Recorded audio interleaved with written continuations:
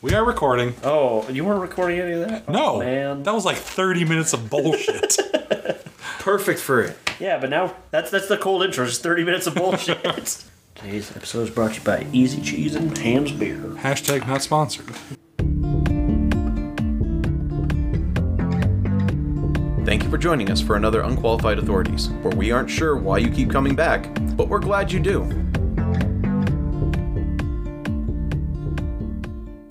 Hey everybody, it's Austin. I'm Chris. This is Jonathan. And this is Joe. Today we'll be discussing episodes 7, 8, and 9 of Star Trek Lower Decks. Episode 7, Much Ado About Boimler. Boimler volunteers to test Rutherford's new transport upgrade, which malfunctions and leaves him phasing. Tendi genetically engineers a dog with an array of freakish abilities. Both are transferred for medical care to the farm on board the USS Osler. Osler? Who knows? Other patients on board believe the farm does not exist. Freeman is assigned to a covert mission, and Mariner's old friend, Captain Amina Ramsey, takes temporary command in their absence. To avoid being promoted by Ramsey, Mariner displays uncharacteristic incompetence, but is forced to confidently take control when the Cerritos finds the USS Rubidoux being torn apart by a hatching spaceborne entity. The patients on the Osler attempt a mutiny, but are betrayed by Boimler, who recovers from his phasing and attempts to make peace. As the patients are about to blow him out the airlock, they arrive at the farm, which is a real, luxurious medical spa planet whose inhabitants receive the best care. Boimler tries to stay, but is sent back to the Cerritos. Ramsey parts amicably with Mariner. I just want to say something I've noticed when it comes to episode descriptions for almost any TV show. Right. They never get all the details quite right. Well, There's always a few things that are like Fairly close. Yeah. vague. No, it's not like vague or anything. It was more along the lines of he lost his thing not like during like it wasn't to try and bring peace. He lost a phasing bit as like it was actually coming to a head. So like their placement of when he lost his phasing was kind of weird. But Oh, that's fine. yeah. All right. Yeah, let's talk about that. the dog. The horror dog. Horror, that was the best dog ever. I mean, just like I agree. It was a great dog, but just I call it the horror dog just of what it does at the beginning when we first see it. It just does normal dog things. I mean, yeah, you're not wrong, but that doesn't mean it's still a horror. It's not still a horror dog. It might be a regular dog in Joe's universe. But Tandy literally said it's just the dog because it's a dog. It does dog things, like turn into a cube. Yeah, that's normal. Yeah, And roll its head around backwards. Yeah. And climb up the walls. turns its Your leg into guys' spikes. dogs don't like shoot out their eyeballs and they turn into bats and fly away? Mine- Mine mine- do that on mine a normal floats. basis. See, Normal dogs. dog. Yeah, see. Normal But then dogs. again, my dogs are quite freakish. Audience, if Yeah. your dogs don't do that, your dog's the weird one. Yeah, I hate to break it to you, but it's lying to you and it can do those things. Dogs know what they did and they can talk back. They just choose not to.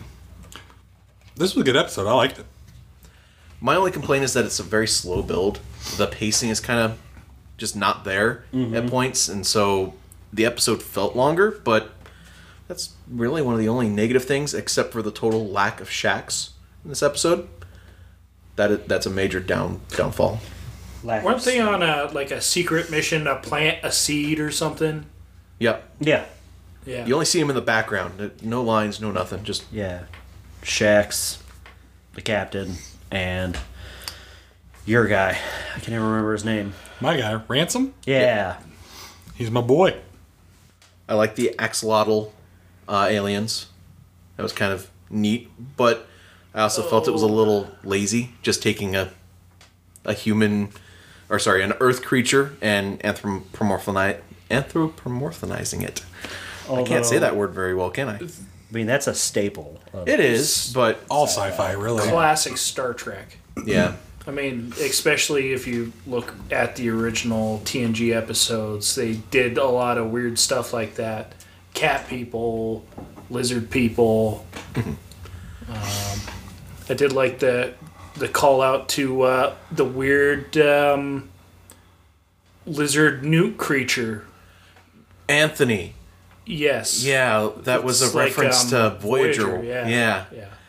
when Janeway and Paris got turned into them. Oh, that episode. The medical officer, I loved him. Yep. The guy with the 3 arms. I don't think they ever actually Oh. gave him a name, did they? I'm pretty sure he had a name. But yeah, no, he was a great little character. Just that uber Foreboding. foreboding, uber foreboding, and just absolutely almost seems like that evil dick that you really want to root against, but he turns out to be actually a fairly decent guy. Weird looking ship. It Yeah. was. But Very it was Section really 31 ish. Yeah, but it Yeah. worked. It really set off an ominous tone, and it was nice seeing a variation of the typical Starfleet ship. Yeah. The Rubido, that's the sister ship to the Cerritos, right? With the most incompetent crew ever. Yeah, Just the fact that he wasn't just out of phase, but also creating that nice teleporter noise, Ooh, just that ringing. constantly. And then Rutherford is able to finally get him stabilized, and all it does is just reduce the noise. The doctor made a joke about that, didn't she? Something about that being the worst part about it. yeah. The doctor's funny. I like the doctor. Yeah. From Doctor Who? No, wrong series. Oh, save that for another podcast. Yeah. Mayhaps. I did like, in watching through the episode, anybody who's familiar with video games and a lot of animated series, the voice of one of the staff that comes over as the senior staff to help with control of the Cerritos, Durga, the Vulcan, is voiced by Jennifer Hale. Oh, I know Jennifer that's who that Hale. was. Yeah. And then she also voices the dog at the end of it. Nice. Who is Jennifer Hale? Fem Shep? The big thing is female Commander Shepard in Mass Effect series. Did you watch the original Spider-Man animated series? Which original? Spider-Man and His Amazing Friends? No, That was amazing. no. So, The Amazing Spider-Man, I think, is what it was. Probably, but I was probably very young. Because that was the one, Black Cat was voiced by Jennifer Hale. She also does some live action stuff. Yeah, not a lot, though. She's mostly known for voiceover work. I want to say she voices Lightning in Final Fantasy 13. Probably. I think. I might be wrong. It wasn't a super busy episode. Like, I did like the call-out. I mean, being a fan of Futurama, I did like the amount of people that were in the chair. You know, the nice little beepy chair. Mm-hmm. That was fun. And that's only because I recognized it from Futurama. And Futurama made it hilarious because it was all a push pedal for the button. That was a joke on the Yeah. original series. I missed that. The trial episode in the original series with the officer who had been debilitated. I am not getting this right now. Oh. It's been a long time since I watched the original series in whole. But they were making fun of that because that's how the actor had to do it. Was there was a little pedal. pedal inside of it, and he would beep beep beep beep. It Pike in the chair. Yes. Yeah. Yeah. Yeah. Then you also had the guy who was equal parts accelerated aging and age regression. So his voice just kept flip-flopping in between a young kid's voice and an old man voice. It was like half and half, Yeah, right? half and half. Equal parts. It was great. I liked the guy who was just a head. Yeah. Several conjoined people. Mm-hmm. I can't remember his name, but the guy who was... I think it was the one that got converted into a fish. And it's like we're pretty sure he was a guy beforehand, but we don't know. That was Anthony, the listener Yeah, that we were okay. talking about before. Got it. Right, yeah. Yeah, that was like one of the best just offhand jokes that if you blink and you miss it. That was fun. I think my favorite part about that whole storyline was the flip at the end, the subverting the expectation of like, oh yeah, this is going to be the classic evil Lair. Oh no, he's just a happy-go-lucky guy, and Yeah. he was just grumpy being in a spaceship. I know it's been a long trip, but Maybe Sometimes I could put in some lighting, some brighter colors. yes, not make it as dark. I know he did have a great quote that I absolutely loved, and I love my quotes. Oh yeah, quote man John. When they first get on, they ask him how long it's going to be before they get to the farm. He's like, "Do not trouble yourselves with the journey. The farm cures all." And just how ominous he did that was just fantastic. Well, he wasn't wrong. No, he's not. Two other things I really liked about this episode: the energy creature from the other ship, because it's a Star Trek trope, you know. Wasn't that a call out to the TNG pilot, the Farpoint Station? I think so. Weird jellyfish creature? Yeah. Yeah. It was cool to see that. And again, this is one of those points where animation really did well, because if this was a full live action series, that would have been a hellacious episode for them to try and pull off. Probably wouldn't have looked good. No. And then actual cursing in Starfleet. I gotta say, that was hilarious. Because you don't normally see that, but it's easy to forget that Starfleet is a branch of the military. Right. So you're gonna see cursing in it more often than what we actually see in the shows. Well, it's a branch of the exploration of the universe. Big argument going on right now is what is Starfleet really? Whether it's a military branch or it's an exploration force. I mean, wouldn't they be one and the same? Whenever war breaks out, they always bring in Starfleet as the defense force. Yeah, it basically, from what I've understood anyways, is they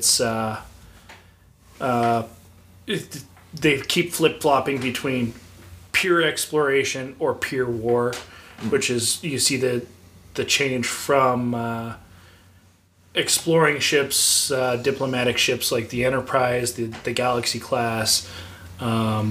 Voyager is more of a science exploration type ship to your Sovereign class, your Defiance, in that generation of ships that are more designed for war. Gotcha. Apparently, CBS put out a promotional image for the dog, and it's just Star Trek flair, but it's Tech Quarter, new and improved. Every line of DNA code updated. 5% faster, 6% smarter. The dog shapeshifts, talks, hovers, spits lightning. Spits lightning. Classic. As all dogs do. Yeah, exactly. We've Sounds already pretty established standard. this. We've already established this. Right. That one's 5% better. Yeah, 5% faster, 6% smarter. So that's the only outlier of this dog, is that's just a little bit better. Right, which is fine, because some breeds are better than others. It's kind of like getting a new car every year. Right, which is you should, ridiculous. yeah, you should get a new dog every year, right? No. Am I the only one that does that? Yeah. Oh, okay. You've had your dog for like 3 years. No, we lease. We just keep getting the same model. Gotcha. okay. Yeah, gotcha. You just keep upgrading the model. Yeah. Smart. I should do that. One of these days we'll get one with a tail. I do that with my kid. I mean, the fact that Rutherford's beaming technology Save the day. saved the end, and they instead of using beam us out of here, they said boim us out of here. Yeah. I didn't catch that. Yeah, I caught that just because it was just real tip of the tongue, but This episode was also a good display of Mariner's actual skill set versus the kind of act or facade that she puts on Very true. most of the time. And it also explains why she's still an ensign this far in. well, no, she got demoted. Remember? Yeah. Yeah, she's not still an ensign. She got demoted. Probably for one of the aforementioned reasons in all the other episodes. Right. Maybe having to deal with, I don't know, contraband? I think it's just more not obeying the chain of command or prime directive. That would make more sense than just contraband for busting down to ensign. Why not both? Hoorah, I don't All right, how about on to this episode? episode 8? Yeah, I was going to say, that's about all I have to say about episode 7. Episode 8, Veritas. Mariner, Boimler, Tendi, and Rutherford are brought before an alien court by Klar, who demands they testify about the actions of the Cerritos' senior crew. Mariner relates a story about a mishandled standoff with insectoid clickets, who are aggravated by Mariner's misunderstanding Freeman's orders. Rutherford recalls a high-stakes mission stealing a Romulan bird of prey from a Vulcan museum, but has gaps in his memory due to his cybernetic implant. Tendi testifies about being mistakenly brought on a covert mission on the bird of prey to Romulus to steal a package. Klar doubts these stories, claiming that Starfleet officials should know what is happening on their ship, but Boimler assures him that Starfleet crew members make mistakes all the time, including antics with Q or boarding the wrong vessel, and accuses Klar of holding the Drumhead trial. Klar clarifies that this is actually a party celebrating his rescue from Romulus by the Cerritos, and he was just seeking an account of those events. The ensigns later ignore another encounter with Q. Yeah. Un momento, por favor. He dropped his notes. Oh no. Keeping that in. Keep trying to catch it, and I did. I saw it and I was like, almost lost it. All right, recovered notes. Okay, so yeah, this was fun. This cold opening was very Star Trek. The whole being brought before a tribunal or tell us of these wondrous events. I mean, that was the first clue, Yeah. but Yep. All right, good episode. Let's go on. I mean, Episode 9. Let's go. I do feel though that the twist was kind of a letdown, just because the events leading, like they were recounting for this entire thing, were so much better than the twist ending itself. Right. It being just, hey, this is a party, whatever. That was just kind of a letdown, but everything else was fun up to that point. I think of all the recounts, I think Tendy's was my favorite. She's like, "Are you the cleaner?" Or something, right? Is that what Yeah, they call her? the cleaner. Are you the cleaner? And she's like, "Yeah." Because she was cleaning the Right. the officers. And then she just goes wherever they wind up going, and she's like, "I don't know what I'm doing." Well, I mean, she turns out to be a certified badass. Right. Maybe, seeing as how it's her story, she might be embellishing. Sure. But I don't see her embellishing that much. No, I don't think she's a liar. No. I gotta say, I'm not a big fan of the multi-perspective storytelling, like when it goes in shifts like that. If it would have been like the recount all the way through and we just hear a voiceover instead of it continuously cutting back to the trial, probably would have been a little bit better for me. But it's really hard to do that type of story and keep the twist at the end. Yeah, no, that might be a little more interesting. I think the reason they did it from different perspectives was so that we couldn't make the connection. Yeah. And that's why they did it that way. If it was all of them telling the story where they were all in it together at different points, but that probably, they would have, had contradicting facts and stuff, and that would have slowed it down, I think. I loved the fan dance, Rutherford's fan dance. the Gorn wedding. Rutherford's story was by far my favorite part of the Yeah. entire bit, and just the ever increasing scanning alert, because every time it's like, oh, they're scanning us, just another ship is in there, and eventually it ends off there's 4 ships surrounding their invisible bird of prey. Oh, no, we're good. Wait, they're scanning us again. Oh, no, we're good. I feel in order to make this episode better, it would have been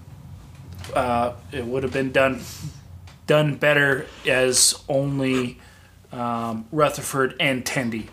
Yeah. Because Boimler and Mariner really did very little, and they were just there because they were the other token crewmen that we focus on all the time. Exactly. And they also needed to fill in those parts of the stories. I think Boimler did the last bit, and Mariner did the first part, right? Okay. Mariner called him out. Boimler talked about all the failures of Starfleet, Right. specifically the Cerritos crew. Yep. They do suck. They don't suck. They're just not great at what they do, but they do it. They have the nonetheless. best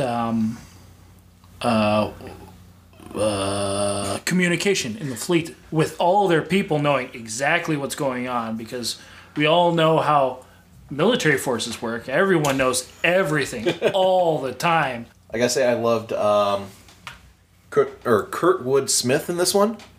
He was the one that did the voice for Clar. Probably most famous for being the father off of That 70s Show, or for blowing apart Peter Welker and RoboCop.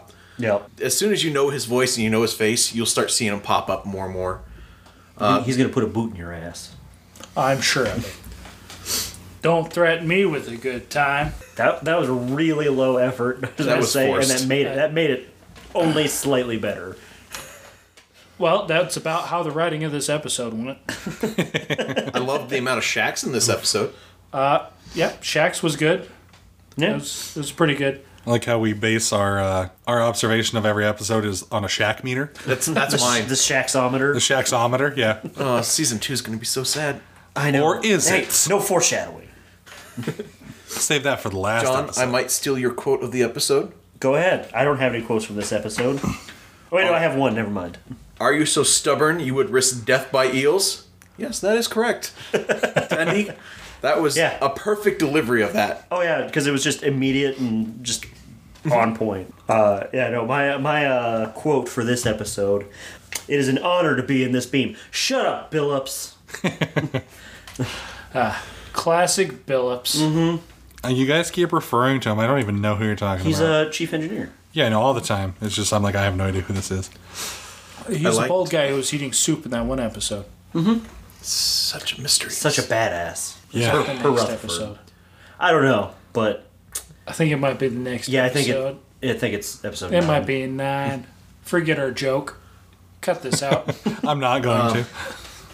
Did anyone else get the joke about the Remans? The Romulans Oh, yeah, saying that they hate the Remans? The Romulans and Yeah. the Remans. Yeah. Yeah. That one is pretty on the nose. If you miss that, you just don't understand Greek history. Roman history. Roman culture. Yeah. Oh no, okay episode. I liked it. Yeah, no, it was enjoyable. It had some really good parts, but other parts were kind of meh. It definitely wasn't the worst episode. No, I think we all agreed on the worst episode. Yeah. Yeah. When we get to the end of season rankings, we'll Yeah. see what we all have. Yeah, so let's move on to episode 9. Yeah. Okay. Crisis Point. To prepare for an interview with Freeman, Boimler creates a holodeck program using the crew's private logs to produce an accurate simulation of the Cerritos. Freeman sends Mariner to therapy, where she insists she is fine. Later, Mariner spitefully takes over Boimler's program to create a movie-like experience where she plays the villainous Vindicta. She invades the simulation of the Cerritos with her friends and kills the crew. Boimler and Rutherford join the holographic crew to fight against Vindicta, while Tendi leaves the simulation after being disturbed by Mariner's behavior.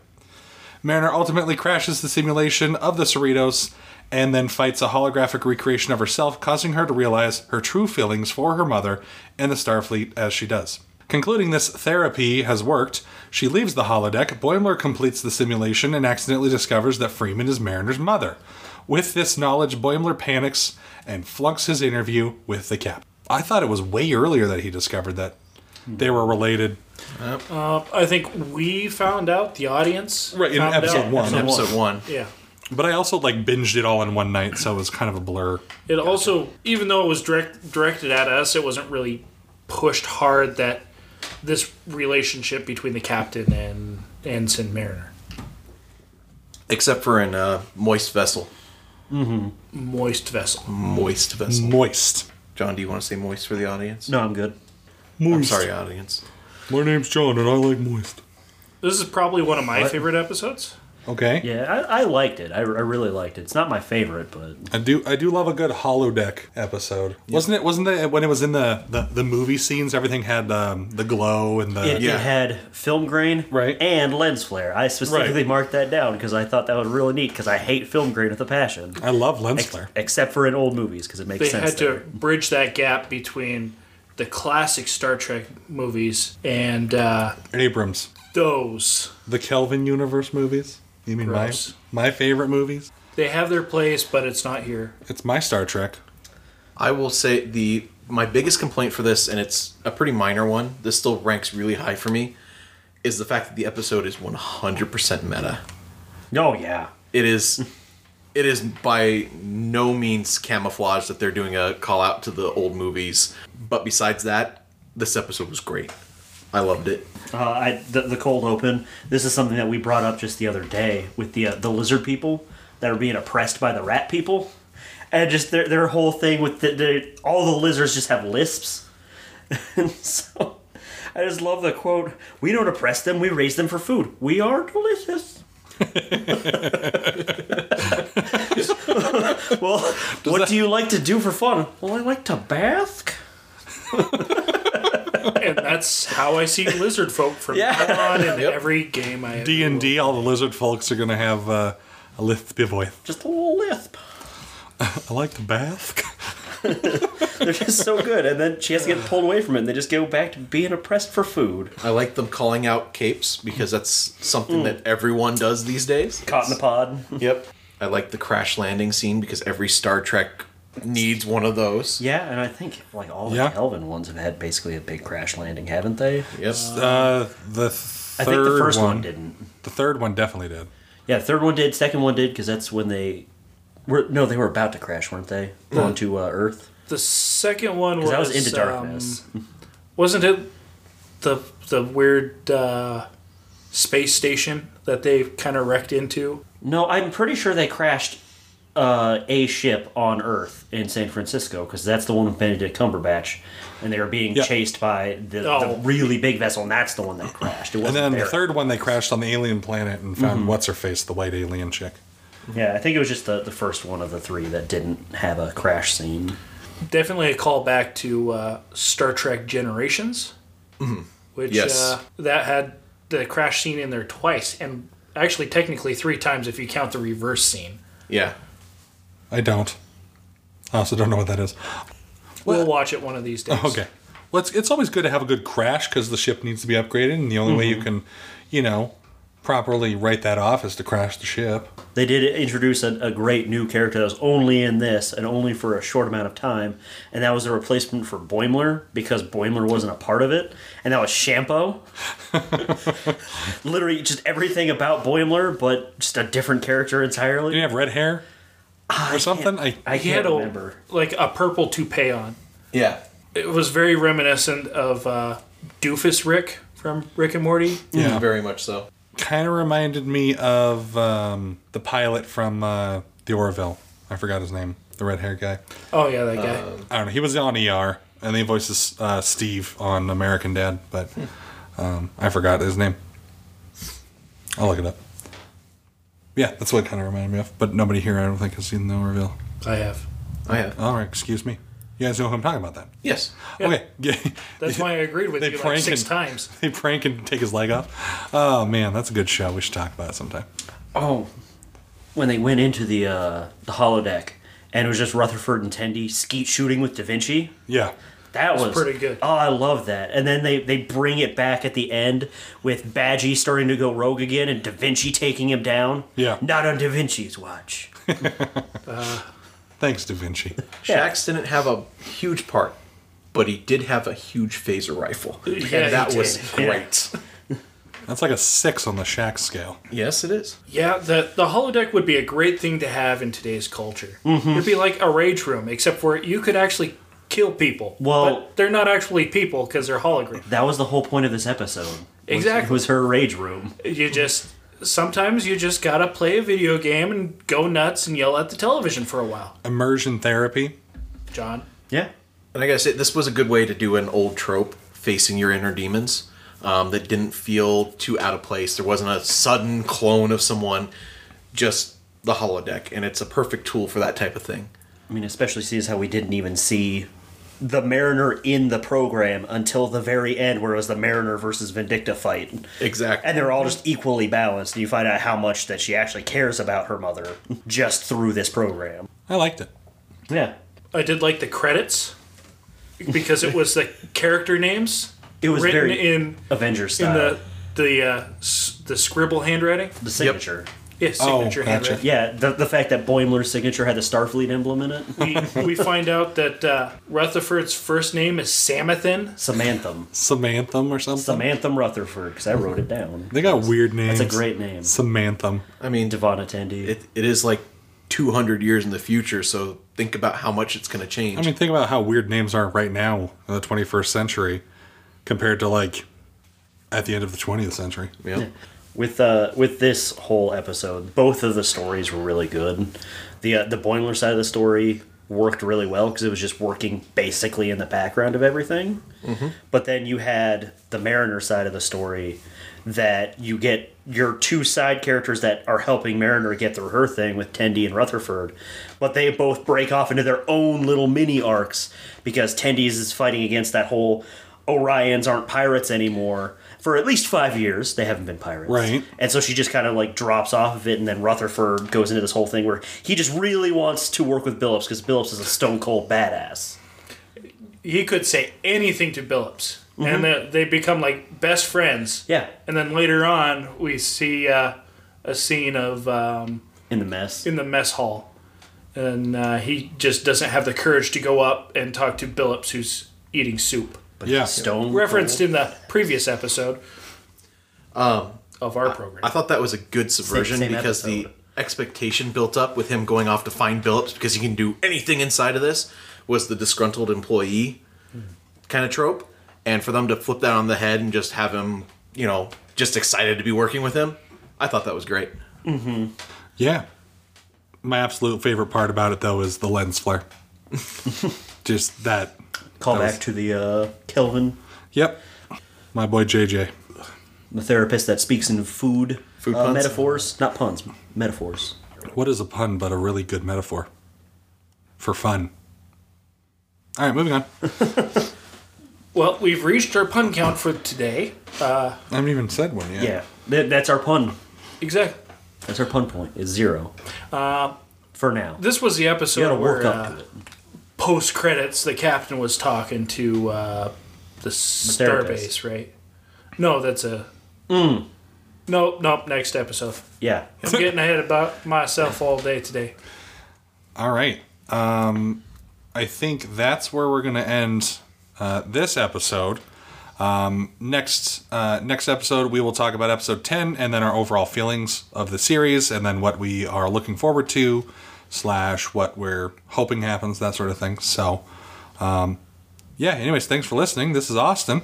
Chris out. Season finale. John. And this is Joe. Signing off. Goodbye. Bye-bye now. Yay. Yay.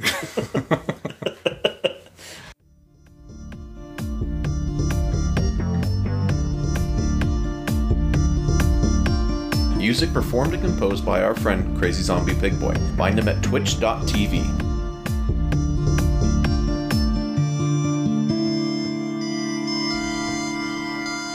Episode 9, Crisis Point. Right there. Oh my god. These are very sensitive. So Yeah. let's start over I'm sorry. because John and apologize Joe are to you. over there playing around with Playing fucking footsies. imaginary goop. There's adhesive right there, Joe. They've been there since I made them the topper. Letting you know, Joe. Okay. Down, up. All right, you guys ready? Yes.